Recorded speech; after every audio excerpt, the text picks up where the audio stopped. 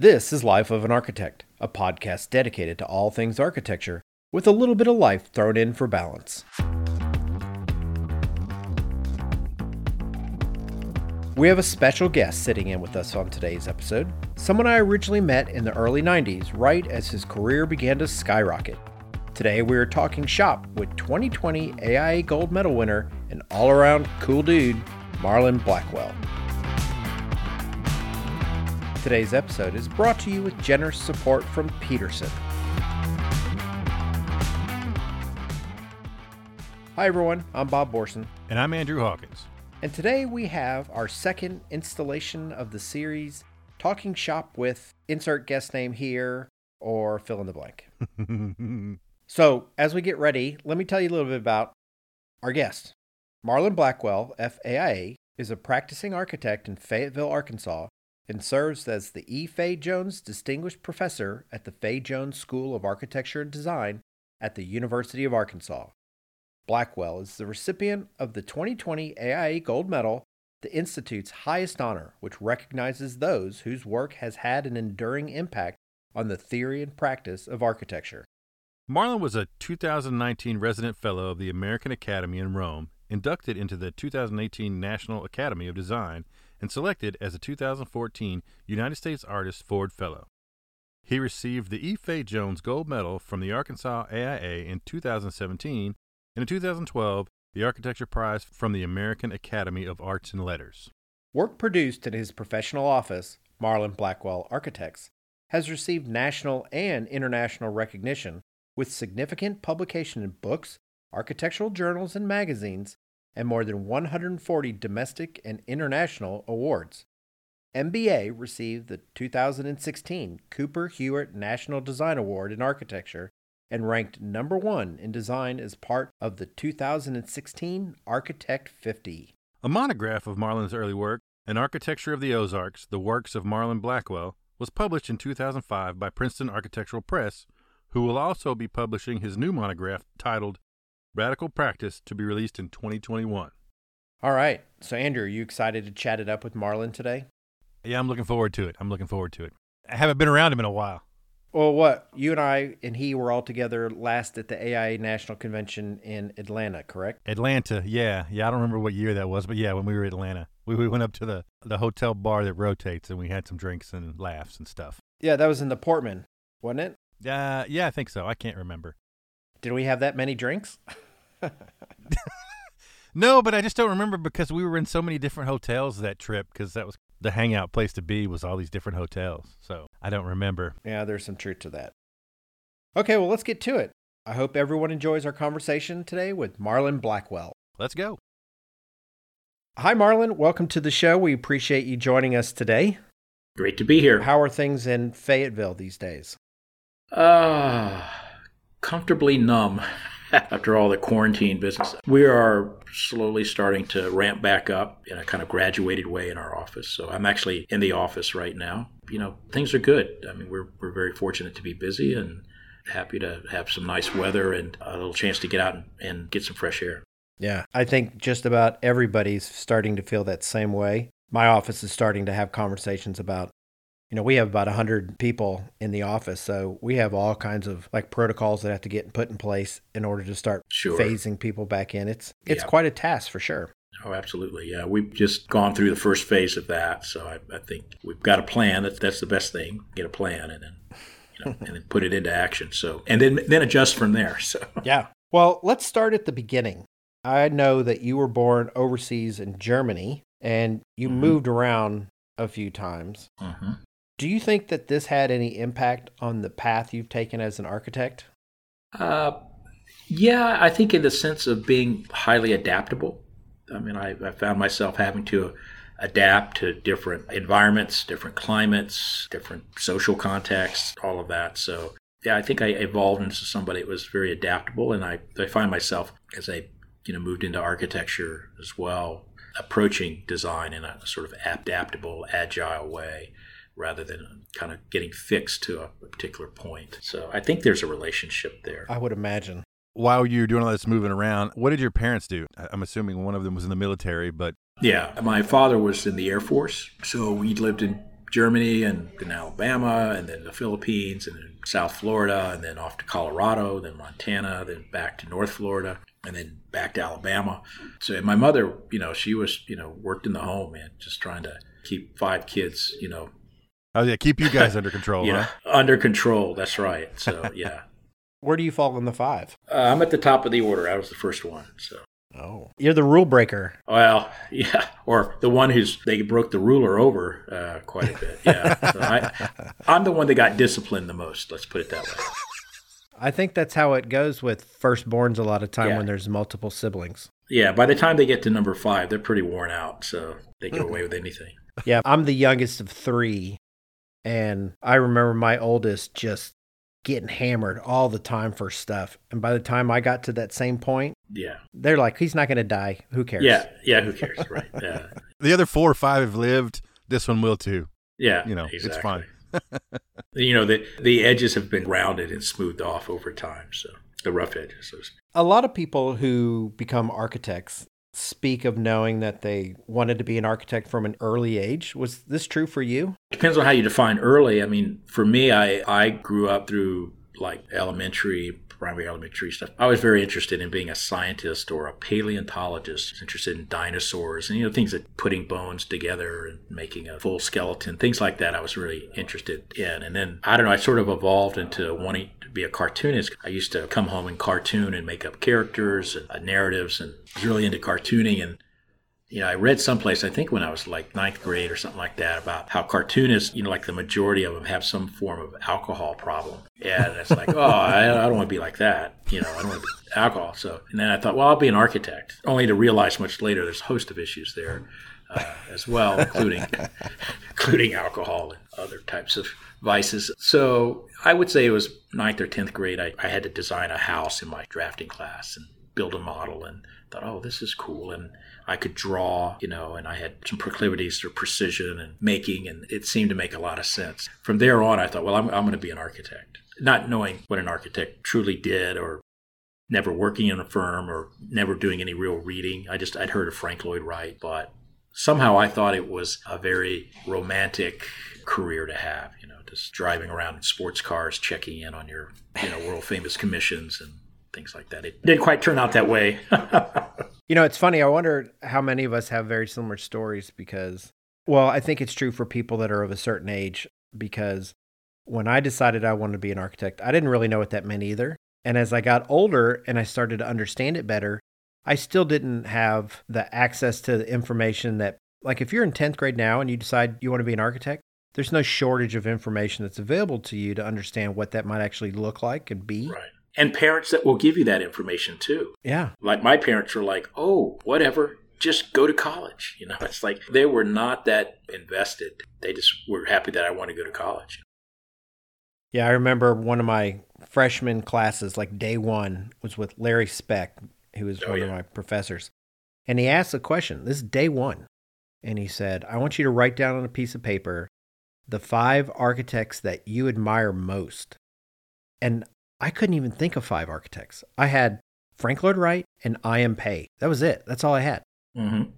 And that nowadays, just based on emails that I get, these 10th graders, there's no shortage of what they know and how plugged in they are, how prepared they are heading into, for us, which was an unknown journey. Absolutely. Yeah, it was very different. Definitely a lot of groping in the dark, one question to the next to try to figure it out.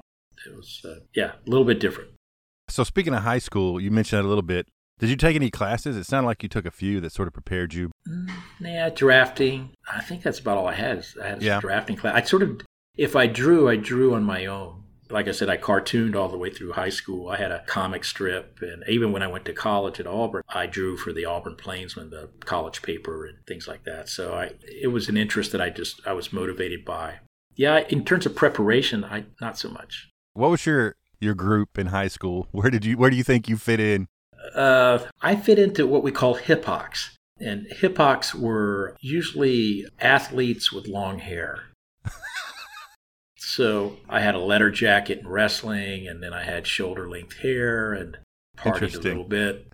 Yeah, so trying to be cool. That's a photo I'd like to see. Yeah, I know. That's what I was wondering, right? Yeah. Well, there's this well-known photo of me and Ronald Reagan together. I had, the kind of long hair and the Nick shirt with puka shells, and it's This sounds classic. Sounds classic. Platform shoes. Oh yeah. I survived the '70s fashion thing.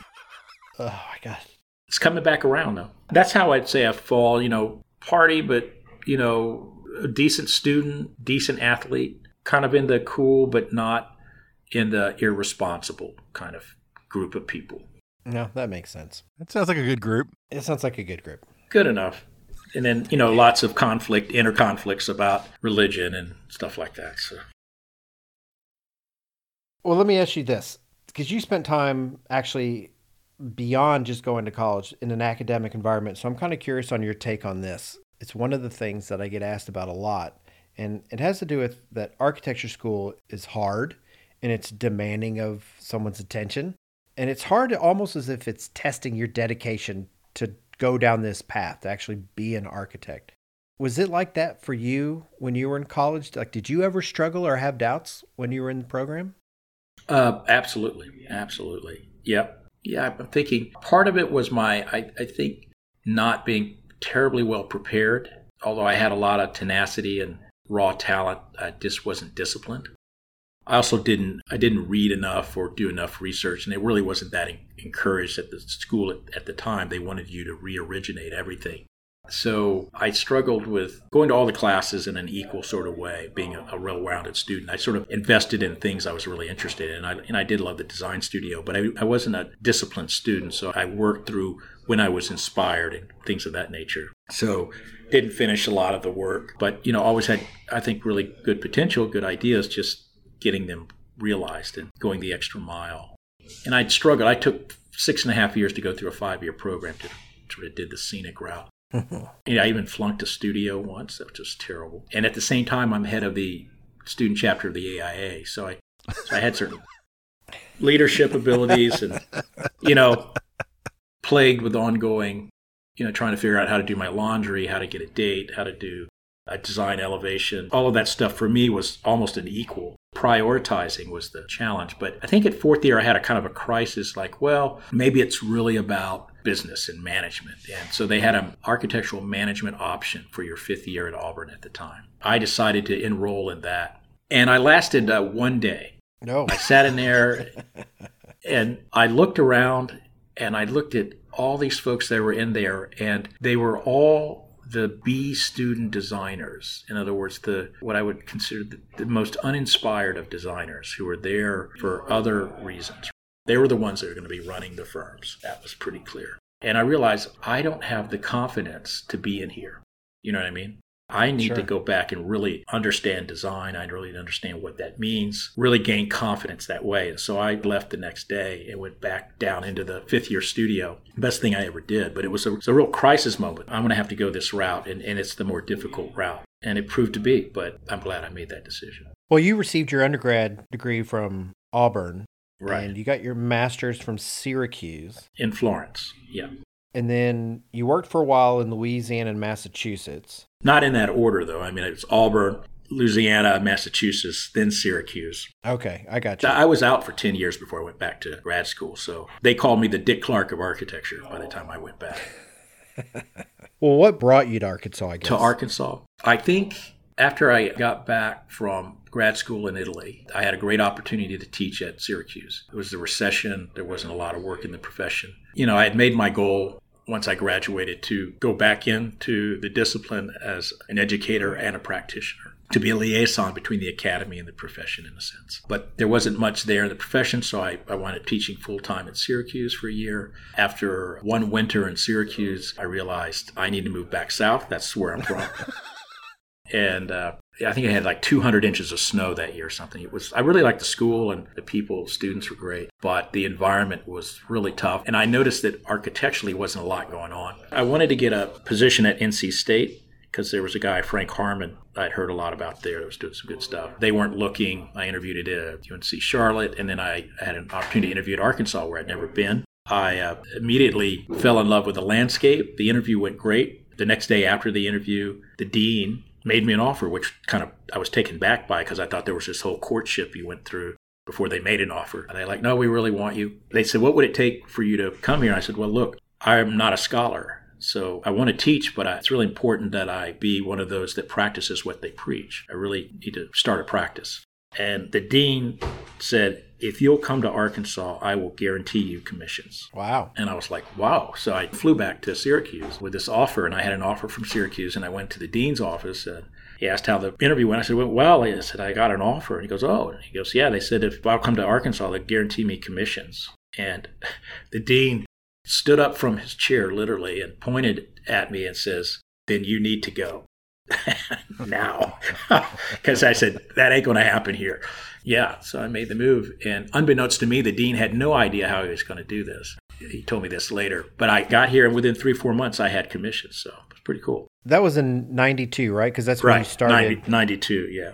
So you kind of touched on it just then. So in those early days when you opened your office, what did that look like? Was it just you? Because one of the things that we hear a lot about people who dial into the podcast or read the website, they're really interested in hearing from people like yourself, how they started, like when they opened the doors, how'd they get work, all that kind of good stuff. Yeah. Well, that's a good question. Well, you have to understand that when I lived in Boston from 85 to 90, even though I went to an office every day from 9 to 5, I actually did my own work after hours. In fact, I call it the after-hour independent studio, Marlon Blackwell's after-hour independent studio, where I would do competition or my own theoretical work, or I would do freelance work, a variety of things. And I actually had been published. I had an Arc Record home. I had another project published in architecture before I even went back to grad school. So I had already built some momentum. And so when I got to Arkansas, I just worked out of basically my home, my office at the home or up at school.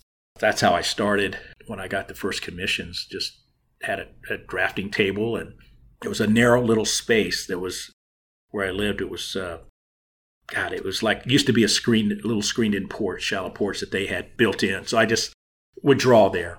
I did that. I then moved. When I got married, I moved to 2 years later, 94. I moved downstairs in this big house that had 4 apartments, old antebellum home, and down in the historic district in Fayetteville. I moved downstairs and had another one of these former screened-in porches that had been built in, and I had 2 drafting tables, and I just worked there. And sometimes my wife, who was an architect, who was working at other firms, would come and help at night.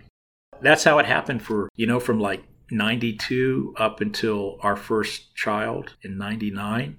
And I kept thinking, boy, I really might need to get an office, but I really didn't have any full-time employees or anything. And then in 2000, I got my first real public commission. It was like a library renovation. Well, now I had some commercial stuff. I shouldn't say that in 97, 98, but I worked with firms then. I would kind of combine forces because I didn't have enough capacity to do some of this stuff. And that worked out, but then I realized the limits of those kinds of joint ventures sometimes. You're emotionally invested and the other firm is not particularly. So it creates some problems sometimes.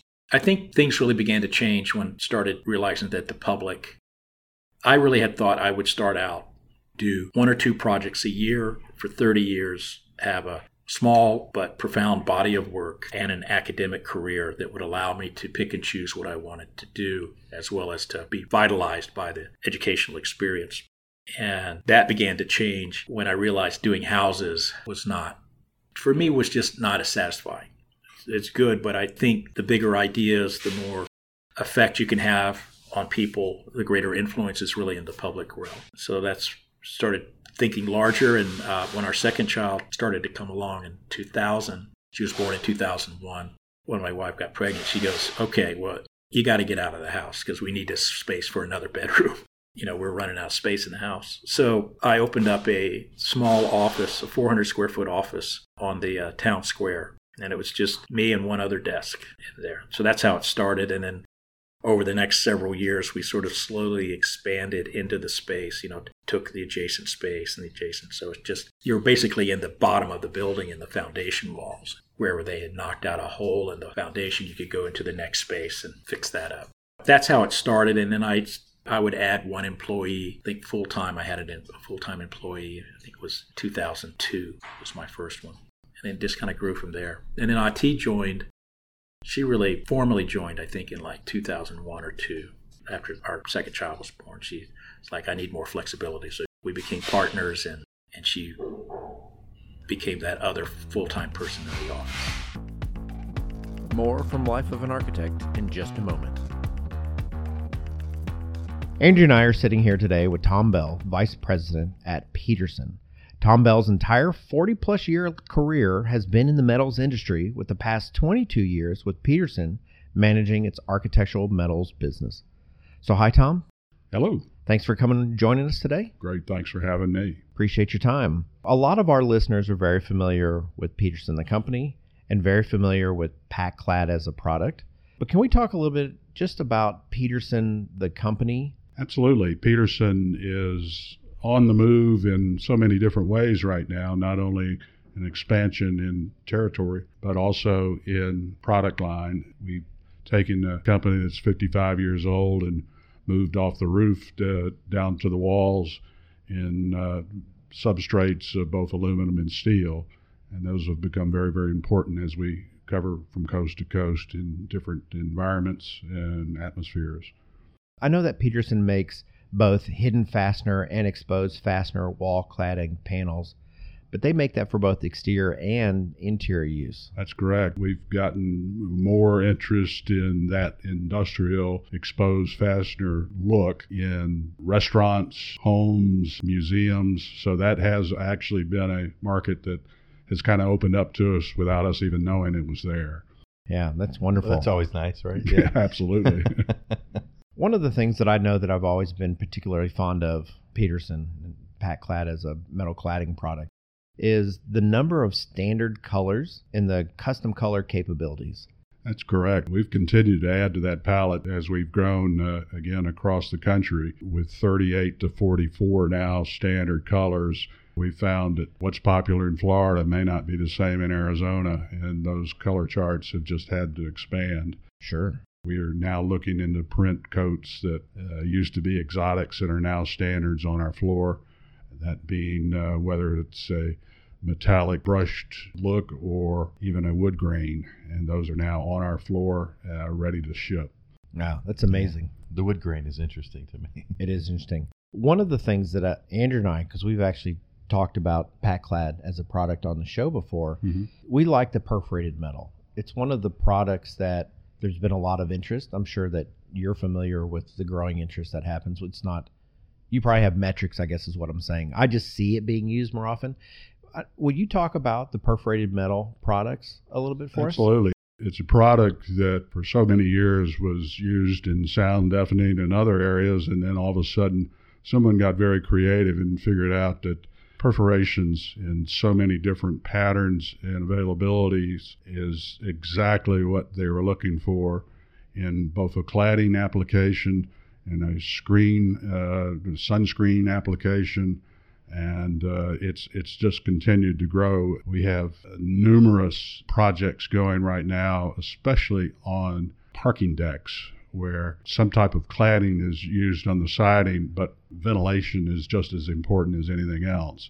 So that has become something of great interest to many architects in the institutional side of our business. So do you have multiple patterns, and what kind of perf panels? Yeah, it's just you dream away. The perforators that have been perforating metal for industrial uses all these years have just opened up the gates, and we have diamonds to squares to really we have a casino out here that actually has a shape of the money, like the dollar sign. Yeah, the dollar sign is actually perforated into the metal.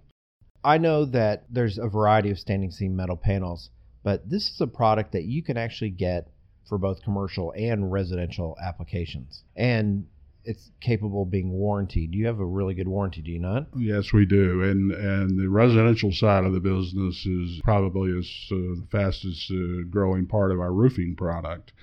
We're now with our Phoenix facility expanding all along the West Coast, and our aluminum roof product has all of a sudden had great interest from Seattle all the way to San Diego, and that's in their residential side. Our Florida market and Caribbean markets are our strongest markets in the U.S. right now, And again, I would say 20 to 30% of our total market there now is also residential. Well, that's wonderful.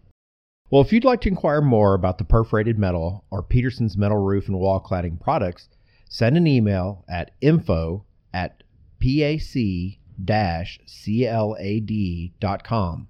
So that's info@pac-clad.com. And we'll put a link at the bottom of today's post so that you don't have to remember this and write this down. You can just click it and it'll take you right where you need to be. Tom, we appreciate you taking time to visit with us today. Thanks for having us. Oh, it was our pleasure. Yeah, thanks so much. Was there a project early on that changed the trajectory of your practice around that time? Yes, I think in 2003, I think it was, I had the opportunity to do a golf clubhouse for a new, I don't want to call it a country club, but it was a golf club that John Tyson, who was the CEO of Tyson Foods, was doing. And I had been working on his house. His house had caught on fire, and the dean had got me the commission to renovate his house and do some additions to it, and he quite liked it, and he gave us the opportunity to compete for this new golf clubhouses, 25,000 square feet of clubhouse and practice facility, and quite an opportunity. Is that the Blessings golf course? Yeah, Blessings. So we competed for that and won, and I had, at the time, it was just, there really were only 3 of us, and then I had some student assistants. And we got the commission, and then they immediately wanted us to team with the second place folk. They didn't think we had the capacity to do it. At least that was his partner's thought then. I was like, what are you talking about? I mean, why would I reward the second place guys with most of the fee and probably dilute the work? I was like, no, I'm not doing that. So to Mr. Tyson's credit, he placed his trust in us. I mean, we had no track record of something like this. He said, this will be your first public building. I said, what's the private deal? He goes, but everybody in the public's going to see it. And I was like, oh, that's a good way to look at it. So that was a big turn for us because, I mean, we really had to get professional then. Hiring people full-time, doing a salary, meeting a payroll, liability insurance, I mean, just everything. Start having to think about things like healthcare for your staff. It was a steep learning curve. And then putting out packages, dealing with commercial contractors, and it was a whole nother world for us. And also working at a larger scale, so you're not doing everything. I'd been doing everything for 10 years nearly, and now it's the point where I'm having to pass off and direct. And then how do you get something realized at that scale with all the ideas that you have? So getting to what ideas were essential and what were not was really important so that you could scale up, because there are a lot of architects that do, I think, really great houses, but they don't scale up particularly well. So having to also kind of leverage the vocabulary you've been building too to see if it could scale up. All of this stuff is happening simultaneously. It's kind of crazy, but we survived it. And we made a really nice series of buildings out of it too. Blessings Clubhouse, the Razorback Center, the golf practice facility. It was pretty sweet. Great opportunity. Sounds like a great opportunity. You know what? And it's a beautiful project, and I was going to bring it up later, but we have a segue based on that answer that I was kind of curious about. And it was, so in those early days, what was the hardest thing about having a small architectural practice? I mean, of all the things we just kind of went through listing off, is there something that still stands out in your mind? Like, there's the fun part and there's the stuff that's just necessary. And I would assume that the hardest part falls into the necessary category. Yeah, I think, surprisingly at the beginning, making payroll, and because we were so small and the project were in some ways outsized for the scale we actually did pretty well financially. I think it was figuring out how to become a firm, how to make it feel like a firm that is indeed on par with other offices. I mean, the thing that we had to fight a lot here with the state was this sort of contempt in many ways for what I was trying to do. I mean, it was like, well, you're not a real architect because you're an educator, you're an arrogant academic, and because you teach, you obviously can do better work. And it was really, I found really insulting. This happened. I can give you multiple examples of it. You're just sucking off the government tit. That was another famous line. Somebody, you don't know what it's really like to blah, blah, blah. And it's like, wow, it's like I actually took a 40% pay cut to go into teaching when I left the profession, when I was in Boston. And I was like, that's so untrue, but I had to prove myself. And that was the difficulty. I had to, okay, well, now I have to meet a payroll, and I meet a payroll. And now I have to deal with really tough clients. And each time I would jump over a hurdle and I'd get a little bit more respect. You see where I'm going? Yeah. And it took probably close to 10 years to really gather the respect and the sense from the larger profession that we were for real. We weren't just some academic doing a hobby. We were dealing with the same issues that anyone else would deal that had an office. Yeah, how much time do you think you spend between your academic responsibilities and your practice responsibilities? Now or then?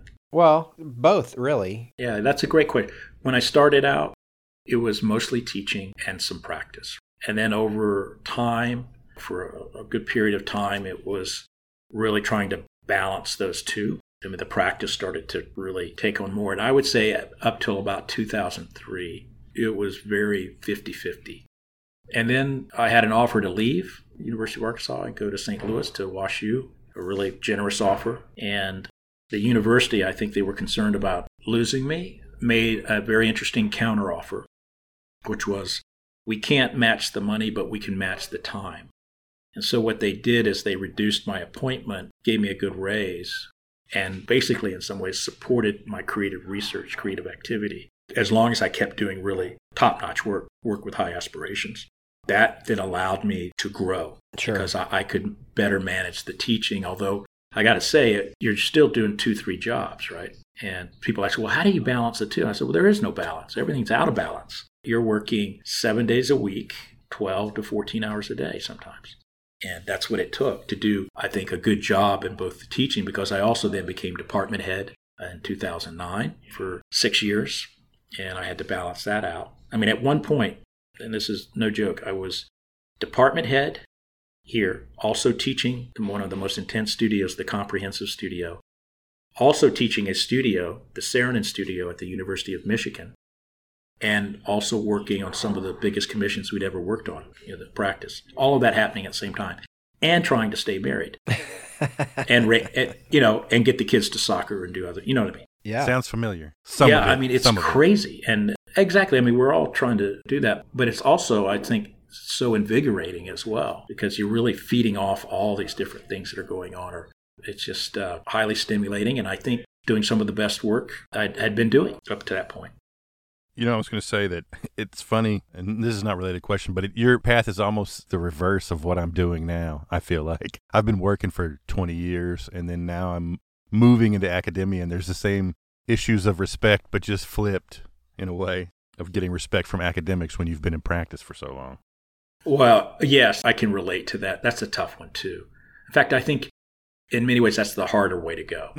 Probably. Let's hope not. Actually. Your tenure statement kind of gave me hope, but worried me a little bit too, so we'll see. Yeah, well, like I say, I did 10 years of practice and then went into the teaching thing, which seemed like a long time, but it made sense. I think the reason you're finding it more difficult because most of the people you're dealing with, A, never went to practice before they went into teaching, or B, if they did, they went for like 3 years or so and then they went in. So I don't think they even really understand what practice is. And they're in the educational thing, and then they see the person with 20 years trying to come into teaching, and it's like, well, what do you know? And, it's a very naive way to look at it, but that is what's happened. And they are two different worlds. So it takes time to acclimate yourself to academia. So yeah, I'm learning. Yeah. Yeah, it's just a different world. That's all. The difference too is I think it's important that people understand what it is to be a professional, whether they're in academia or in the profession. And I think it's the value of being in the profession before you go into academia, right? You kind of really understand what that means. I find sometimes people who only have ever taught and never been in a profession really don't understand what it is to be a professional. And yet they're operating in a school that's educating for professionals. So it's kind of, it's sort of strange. Yeah. Maybe now that you've been doing this a while, what's the one thing that you think you wish you would have known when you started out back in 92 as far as running a firm and operating? And yeah, that's tough, man. I don't live like that. So. Oh, all right. Okay. That works. I don't live with regrets. It's all about the discovery. And I wouldn't trade any of what I knew at the time and what I was struggling with. I was like you are now, I was trying to figure out how to become an academic and how to learn how to teach, and then how to understand how that might affect the practice, what I was doing. So I don't know if I'd tried to foreground too much at the time. I think it would have really disrupted what I was invested in that moment. So I don't mind the stumbling and bumbling that I've done along the way. I think it's a kind of trial and error method, but I really, really liked it. I think as a student, it's a little bit different. I always thought you had to know everything when I was a student, so I would never feel confident I have to know everything. But what I really should have been saying is, I have to know enough to know that I don't know, and I need to have to form the questions that'll help me know. Learning how to learn. I wish I understood that better when I graduated. But I discovered that along the way. I like the journey, man. The journey's cool. Yeah. I think a lot of people are actually going to love hearing that as an answer, especially coming from someone like Hugh, who, by the way, congratulations on being the 2020 AI Gold Medal winner. Yeah, thanks, man. It's very cool. It is very cool. And I was curious, other than peer recognition that comes along with winning the AIA's highest honor, does this particular honor mean something to you? Because you have a long list of awards that you've received. Mm-hmm. This one feels pretty big. It does. It is. Yeah, I've had some really nice honors the last 7-8 years. It just sort of feels like it's all snowballed in a way. You've been out there tilling the field for a long time as well. No, to me, it's just an affirmation of, what we've been trying to do, which is work at the highest level in places you least expected to find it. And I'm just so glad that the jury and the committees took the time to really look at the work, look at the story that comes with the work, which I think is really important, that we're trying to demonstrate that, architecture can happen anywhere, at any scale. It can happen for anyone. It is not just reserved for the elite. And the fact that, we're operating in what a lot of people call flyover country, or in the middle. To me, it was a way of unifying the AIA and unifying the way in which we think about the practice of architecture, that it's not just relegated to the East or West Coast or Chicago or someplace, but it's happening everywhere. So from a symbolic standpoint, the fact that we received this affirmation for me was a great win for all of us that are small, impactful practices that are happening out here in the middle. I think it was a big win. That's what it means to me, really. I think it's a win for everyone in that regard. Well, that's a good answer. Yeah, I think it's a great way to look at it. That's the best one I can come up with. Yeah. No, that's a good one. Yeah. And it kind of, broke the ceiling a little bit. And the other thing it means to me a lot is that it came 30 years after Fay Jones, who was a good friend and mentor of mine, received it in 1990. So, we're in this little town in Fayetteville, Arkansas, that's got 2 gold medal winners now. It's pretty remarkable. It really is. And then there's, of course, Sam Mockbee, who received it from Auburn. So I'm also from Auburn. So all of these things kind of tie in neatly together. But the bigger question for me sometimes is, why aren't there more from the middle? And this is maybe the beginning of that happening, that there's only been 3 in the history of the Gold Medal Award. So I think there are very deserving folks out there. One of the things that has kind of resonated with me where you're concerned, so you may or may not remember this, but you and I met in the early 1990s, because we have a mutual friend. But it was back in 2010, our friend Michael had written a book, and I had a sister of mine who lived in Fayetteville. And so I was going to watch her kids for a couple of days, and he asked me, "Hey, will you bring this book? I wrote a note. Will you bring it to Marlin?" I said, "Sure." So I made arrangements to drop it off, and you were very generous with your time. I don't expect you to remember that day, but No, I do remember we spent a pretty good chunk of time. I mean, you gave me a tour of the school, of your office. You actually walked me through your house, which was amazing. And you gave me a list of a handful of projects that, since I was going to be there for a week, that I could go take a look at. And I did. I mean, I went and looked at a lot of these projects. It's right when the Greek Orthodox Church was just about to open. Oh, yes. They were actually spraying grass seed out there the day that I showed up. Mm-hmm. And I went to the Weddington liquor store, which is probably the coolest liquor store I've ever been in my life. And to this day, I tell people, I don't know how he convinced. I mean, I do. That's part of the charm of people like you, is convincing other people that these kind of design gestures have value. And it was amazing space. And I wonder every now and then, as your commissions have gotten larger and larger, and the fact that you set down your roots in Arkansas, which is kind of a really humble, agrarian kind of mentality in this area, how being in that space shaped your design philosophy and how you think about things. But also, I wonder, do you ever miss these little projects like the Moore Honey House that you did, or the Keenan Tower House, which seem to be just pure design gestures? Yes, of course I do. But we're still doing those, believe it or not. I just got off the phone before this podcast call with the folks at Herman Park in Houston, and they're working with Michael Van Valkenburg and Associates, and we're doing a series of structures in the park. These are shade pavilion or a small bathroom pavilion. So we're actually still doing things like that. Shelby Farms, we did 7 different structures, from a boat kiosk to a stage pavilion to a visitor center. So those singular gestures we're still getting to do. Of course, the way I think you're talking about it is even with less of a program. And we just finished, I think it's going to be out in Architecture Record Interiors here pretty shortly, but a ramen noodle place in Bentonville. It's 1,800 square feet, all made out of plywood sheets from Home Depot. So we're still being informed by these early projects, but we're still trying not to forget our roots. So we're still taking on those commissions, even though you're not going to make any money or anything out of it. But we love that feedback loop between the small and the larger scale projects that can happen. And you're constantly testing vocabulary and language so that it's transferable, right? Between the really tiny projects to the larger. And the vocabulary for the larger work we're doing all came from a lot of that early small work. But I think I never want to go and just say, well, I only do the big stuff now. Again, it's architecture anywhere, at any scale, at any budget, and for anyone. So we're doing our push-ups all the time around that idea.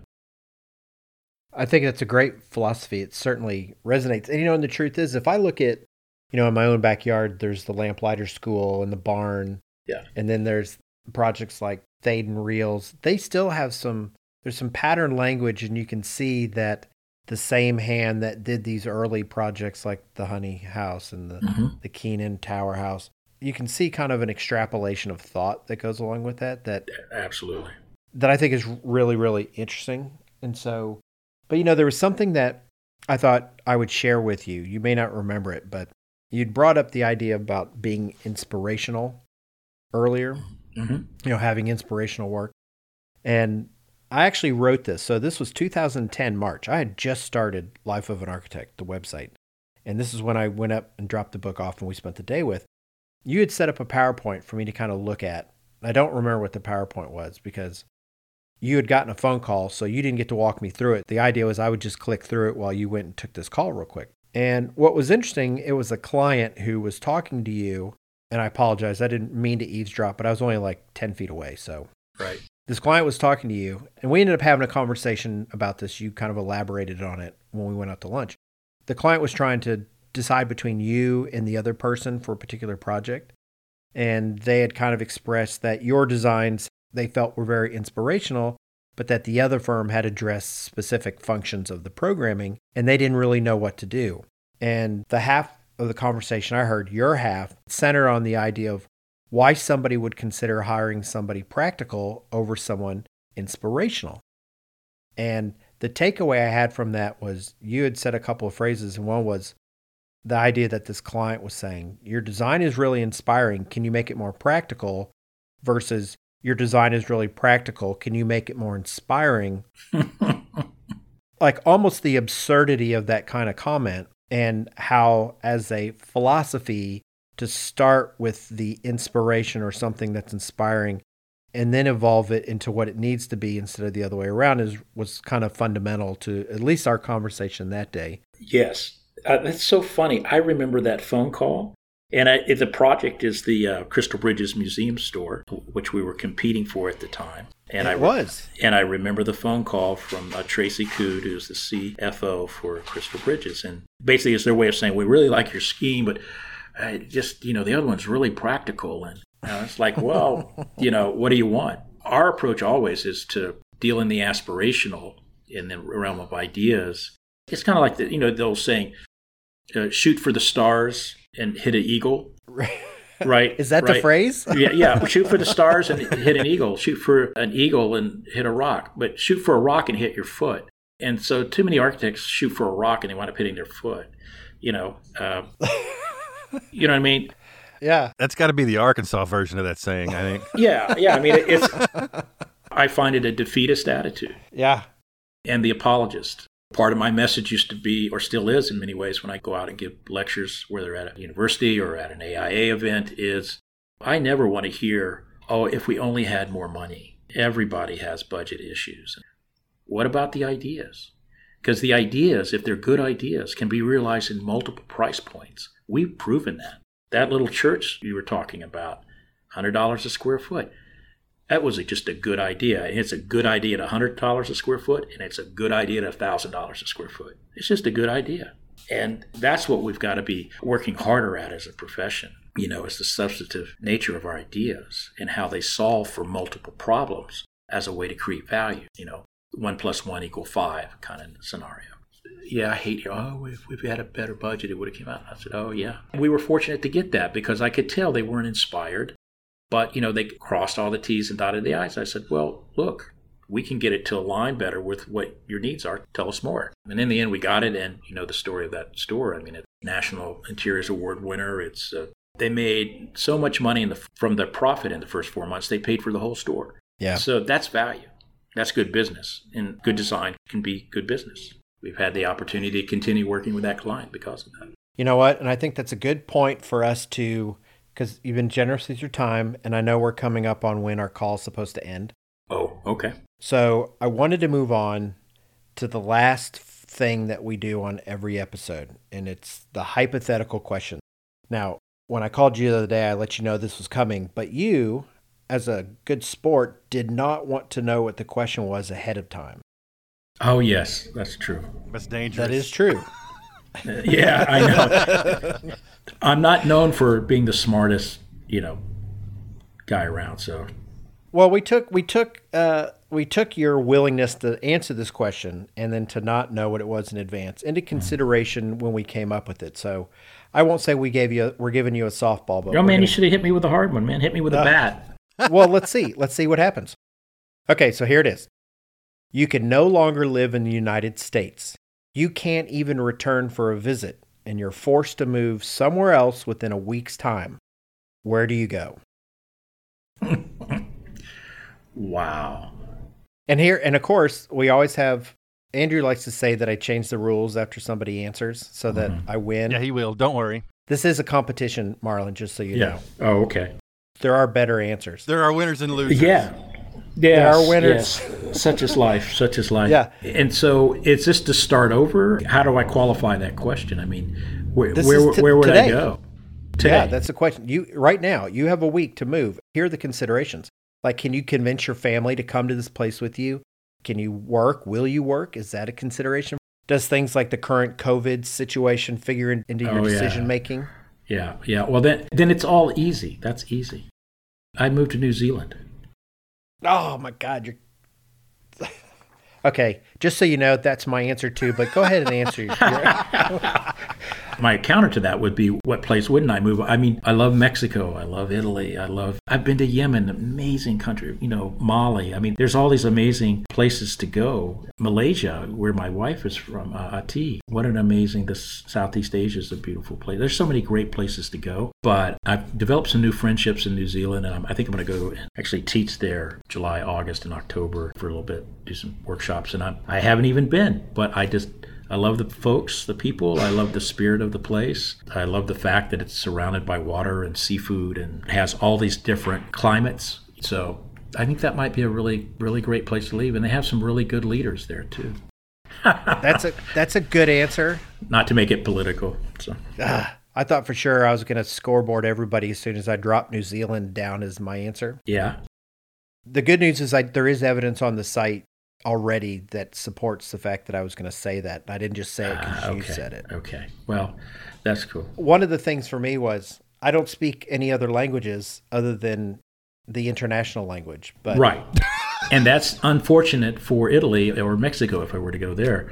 But that factors in too. I wouldn't have much trouble with my family about going there. To tell you the truth, they have a very strong design community and design culture there as well. So there's pragmatism flourishes there as well in the highest sense, like in the sense of William James, the philosophy of William James, pragmatism. It's like very pragmatic folk as well, but have high aspirations in everything they do. So I think that would be my choice.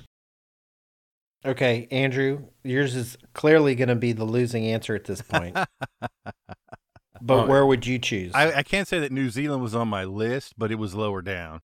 And that's for a lot of geeky reasons, because there's a lot of movies that get filmed there, and it looks like a beautiful place. Yeah. Looks like a beautiful place. Absolutely. No, I was going to say Lord of the Rings. Yeah. That's right. That's exactly what made me think of it. So I was thinking that it could be somewhere in South Asia, like Malaysia or Bali or somewhere like that would be nice, or the Baja part of Mexico, just because I like that area as well. I would say Argentina, but for political reasons, it's a little unstable there. I've never been, but I would love to, if I had to, live out in Patagonia somewhere and just enjoy the nature aspect of everything. So if I had to choose, I'm going to go with the Baja area of Mexico. That's a beautiful place.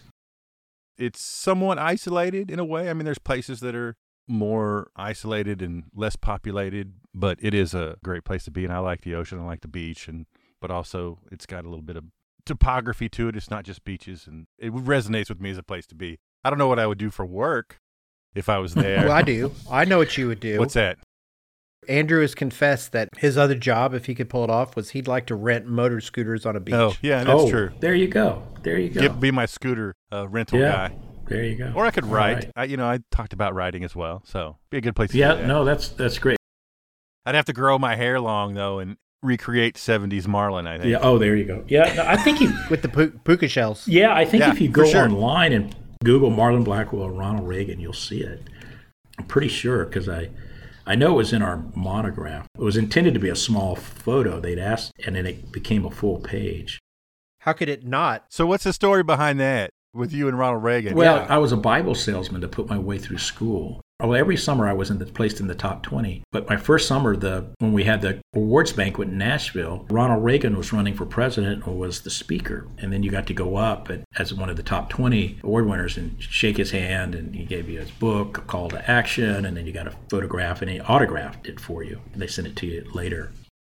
That was a deal. So that's how I got to meet him. And then years later, I ran into Bill Clinton, and we actually spoke with me for about 10 minutes. I couldn't believe it. He acted like he knew me. But I met him in the Fayetteville High School cafeteria. It was at a memorial for his first campaign manager. He used to live in a Fay Jones house, and we got to talking, and then I said, well, I told him this story. I was a Bible salesman and stuff. He goes, I used to give Bible salesmen a ride, and I actually bought one a car one summer. And I said, well, I met Ronald Reagan, got this photo, but I said, I always felt like my chi was, kind of out of alignment, because I'm an independent more or less, and I got this Republican photograph, but I don't have one with Democrat. Put his arm around me, because I can help you with that.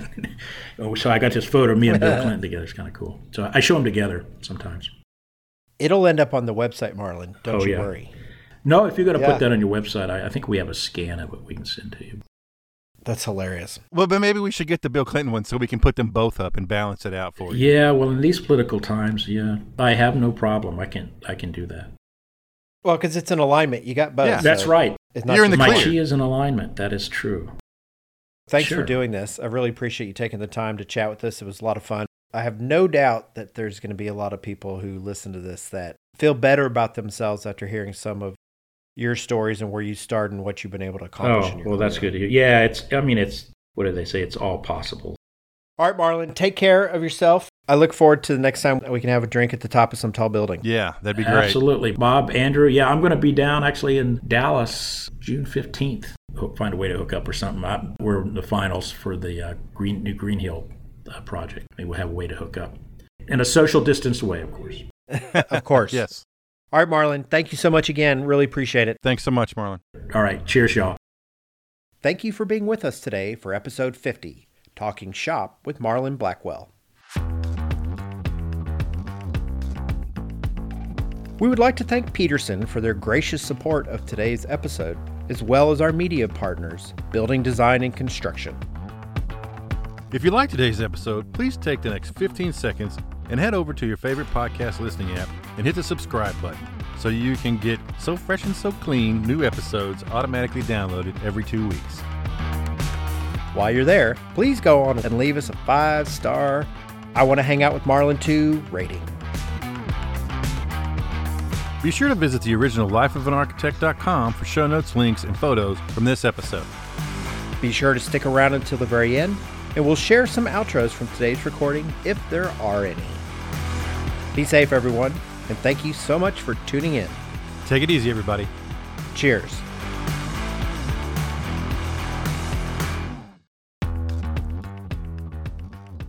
From the Arkansas A in... That whole paragraph is just a Why don't you start over? Oh, he was the... Okay, sorry. All right. I'm not sure he thought it was that funny. No, funny enough. You and I have another 6 degrees of separation that you may not be aware of. Kevin Bacon and I and you are all related. Close. Just so you can get it, and if you want, I mean, you can come up with the hot and steamy or whatever you want to do. Okay, that's what I was curious about. I didn't know if you had written something for me to say. One of these days, I'm going to have to say, all of this stuff is written by Bob. I'm not the guy that's saying this stuff. No way. Yes, way. All right, that's it. We can hit stop. Oh, don't we need to do the end? Oh, yeah, I guess we do, don't we?